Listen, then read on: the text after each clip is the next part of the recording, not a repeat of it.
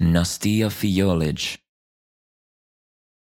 Judge me as a dancer, not as a wheelchair dancer. Nastia Fiolic is a Slovenian photographer, vlogger and competitive ballroom dancer who competes in world para-dance sport. She was born with spinal muscular dystrophy and uses a wheelchair. How did you get into dance, and what have been some highlights in your dance history? When I was young, I thought dance was so girly. I studied photography and filmmaking, and I ended up making a promo video for a para-dance club. I said, "Man, that looks fun. I bet with a trainer I could dance a little bit." I tried it and stayed and started to compete. It's been 8 years now. I was hooked immediately by the music, the movement, the energy of the competition, the drive. And the people became like family. When I go to competitions, I know almost everybody, even though it's like 150 dancers. I dance ballroom, mostly Latin. I have a walking dance partner. We call this combi because it combines one person in a wheelchair and one standing dancer. We also have single, which is a dancer on their own, and duo, which is 2 dancers in wheelchairs. There are 3 basic categories, which includes Latin and freestyle, and in all that we have Class 1 and Class 2. Class 1 is people who are more disabled, like they have a spinal injury. Class 2 is people without an arm or leg. I am Class 1 because I use an electric wheelchair in everyday life, but I use a manual wheelchair when I dance. That's a rough description of para-dance sport. A highlight was placing second in the European Championship 2 or 3 years ago with my wheelchair dance partner, So in duo. That was quite surprising because we didn't expect it. There were a lot of people competing in the Latin and freestyle category, and we took second place.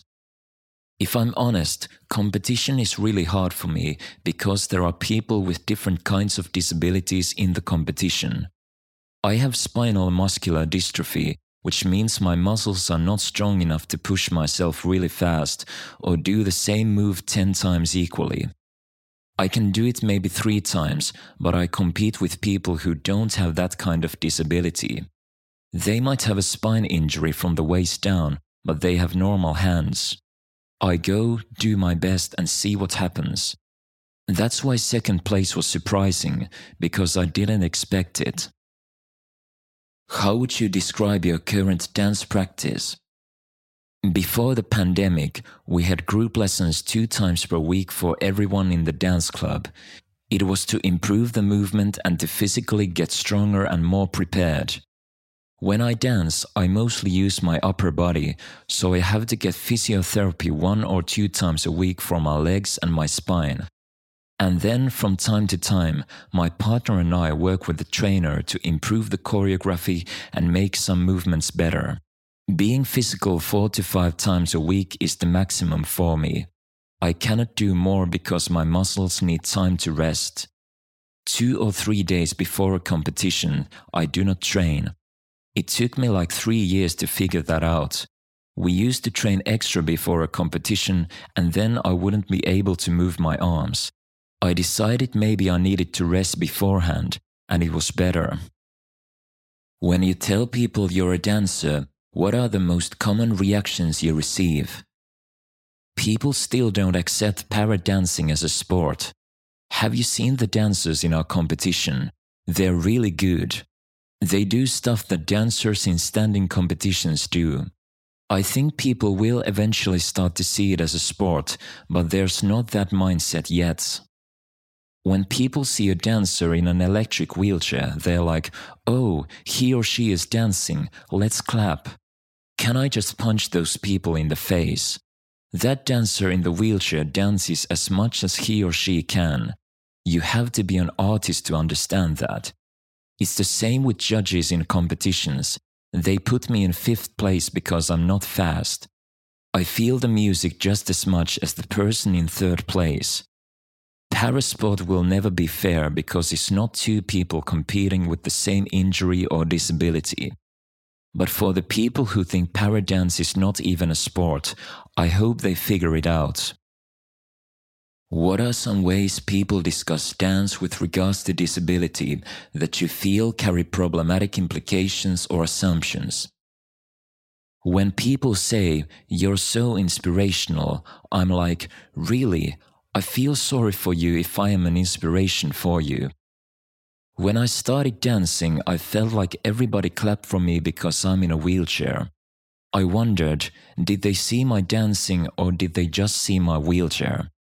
That's why I love to compete in paradance, even though I know I will not win, because I know they will judge me as a dancer, not as a wheelchair dancer.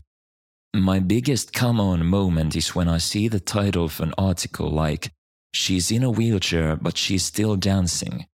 Maybe they could write, "She's dancing and she's in a wheelchair," or just, "She's dancing." I work in media, so I know the title has to be something that people will click and read. I get it, but see the person, not the thing they move with. Another problem is we have these competitions all over the world, but we travel to a hotel that has 2 rooms that are accessible, and we have 100 people in wheelchairs.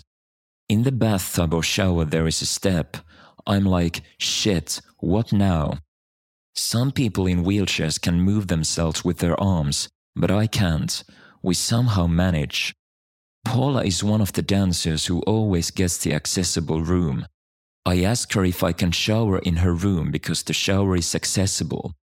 That's what I love about our competitions. We can help each other and still be competitive. In Slovenia, we don't have funding, and my dance wheelchair is the first thing I need to dance. I can still dance without my fake eyelashes, but I cannot dance without my wheels.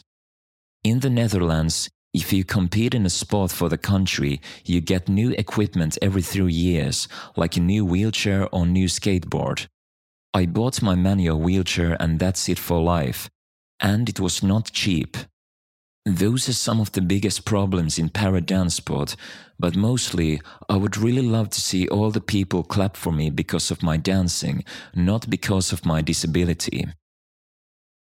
Do you believe there are adequate training opportunities for dancers with disabilities? If not, what areas would you specifically like to see improved? No, of course not. In my country, we have one dance club that teaches para-dance sport. Some people would say dance is dance, so every club should teach para-dance sport. But there are specific things that standing dancers don't understand, like how to turn your wheelchair or how to use your body to make a roll. I live close enough to the club in Ljubljana that it's not a problem, but for people who live 2 hours from here, they will not drive that far every other day to train. The other thing is, studios are not accessible. Where we train is only half accessible. I cannot go to the toilet, for example, because it's too small. In Slovenia, I haven't found any studio that is totally accessible. This is another reason why we cannot train everywhere. For 3 or 4 years now, paradance has been included in national competitions, but in January there was a competition and we were not invited. Our trainer said, "What's the problem? We are part of your dancing community and a national sport. Why were we not included?" They said, "In the rules it's written that only athletes can dance." Our trainer was like, "Are you joking? They're para-athletes, so therefore they can compete." They still don't include us. We always have to push them. We always have to say, "Is this dance hall accessible? Are there toilets for wheelchair users? Where will we have room to get dressed?" Would you like to see disability in dance assimilated into the mainstream? We would love to be included. We would love for standing people to know we exist and dance the same and train. This is getting better every year because from time to time, our coach and the standing coach meet, and they make one big training with all the standing dancers and para-dancers together. We all dance to the same music on the same floor at the same time. But I still think it has to be separated because we are rolling and they are walking. These are two very different things.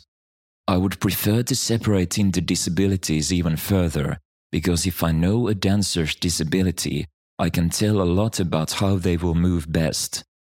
If I see a person with cerebral palsy, I know they cannot make gentle moves. They will have spasms, so I cannot expect them to be really smooth. That's why I think it's important to know what disabilities people have. Like I said earlier, in competitions we have Class 1 and Class 2. Before every competition, there are 4 or 5 judges who ask us to put our hands in the air or do rotations, and they give us points. In the end, how many points you get determines which class you get put into. They put me in Class 2 3 times because I can put my arms up, but I cannot do it fast. They are like, can you do it or can't you? If I say I cannot do it, and then they see me do it on the dance floor, I will be suspended. Eventually, they understood and put me in Class 1. What is your preferred term for the field? 5 years ago it was still wheelchair dance sport, but now it's para dance sport. I think para is the best word, it sounds more professional. I would like to avoid disability, handicapped or wheelchair to describe our dance. It would be awesome if there was just ballroom dancing, but para dance is different than walking, so it must be called something else. We did this project with Toyota a few years ago and they had this quote, "Make your disability ability." I was like, yeah, though I generally avoid words like disability because it has the association of pity. In your perspective, is the field improving with time? Of course it is. If it's not getting better, then why are we doing it? Every year more people are included. More people know about our club or para dancing in general. Slowly we are getting there. With the coronavirus, I think it went 5 steps back, but it will get better. It has to. This interview was conducted by Silva Laukkanen in February 2021. Image description of Nastia's illustration. Nastia is depicted seated in her wheelchair facing front. Her right arm is extended to the side, and she is looking directly right over her arm. She is wearing a grey dress with a light grey scarf in her hair. Red strokes of energy curve around her with the quotes, "They still don't include us. We always have to push them." And, "Is this dance hall accessible? Are there toilets for wheelchair users? Where will we have room to get dressed?"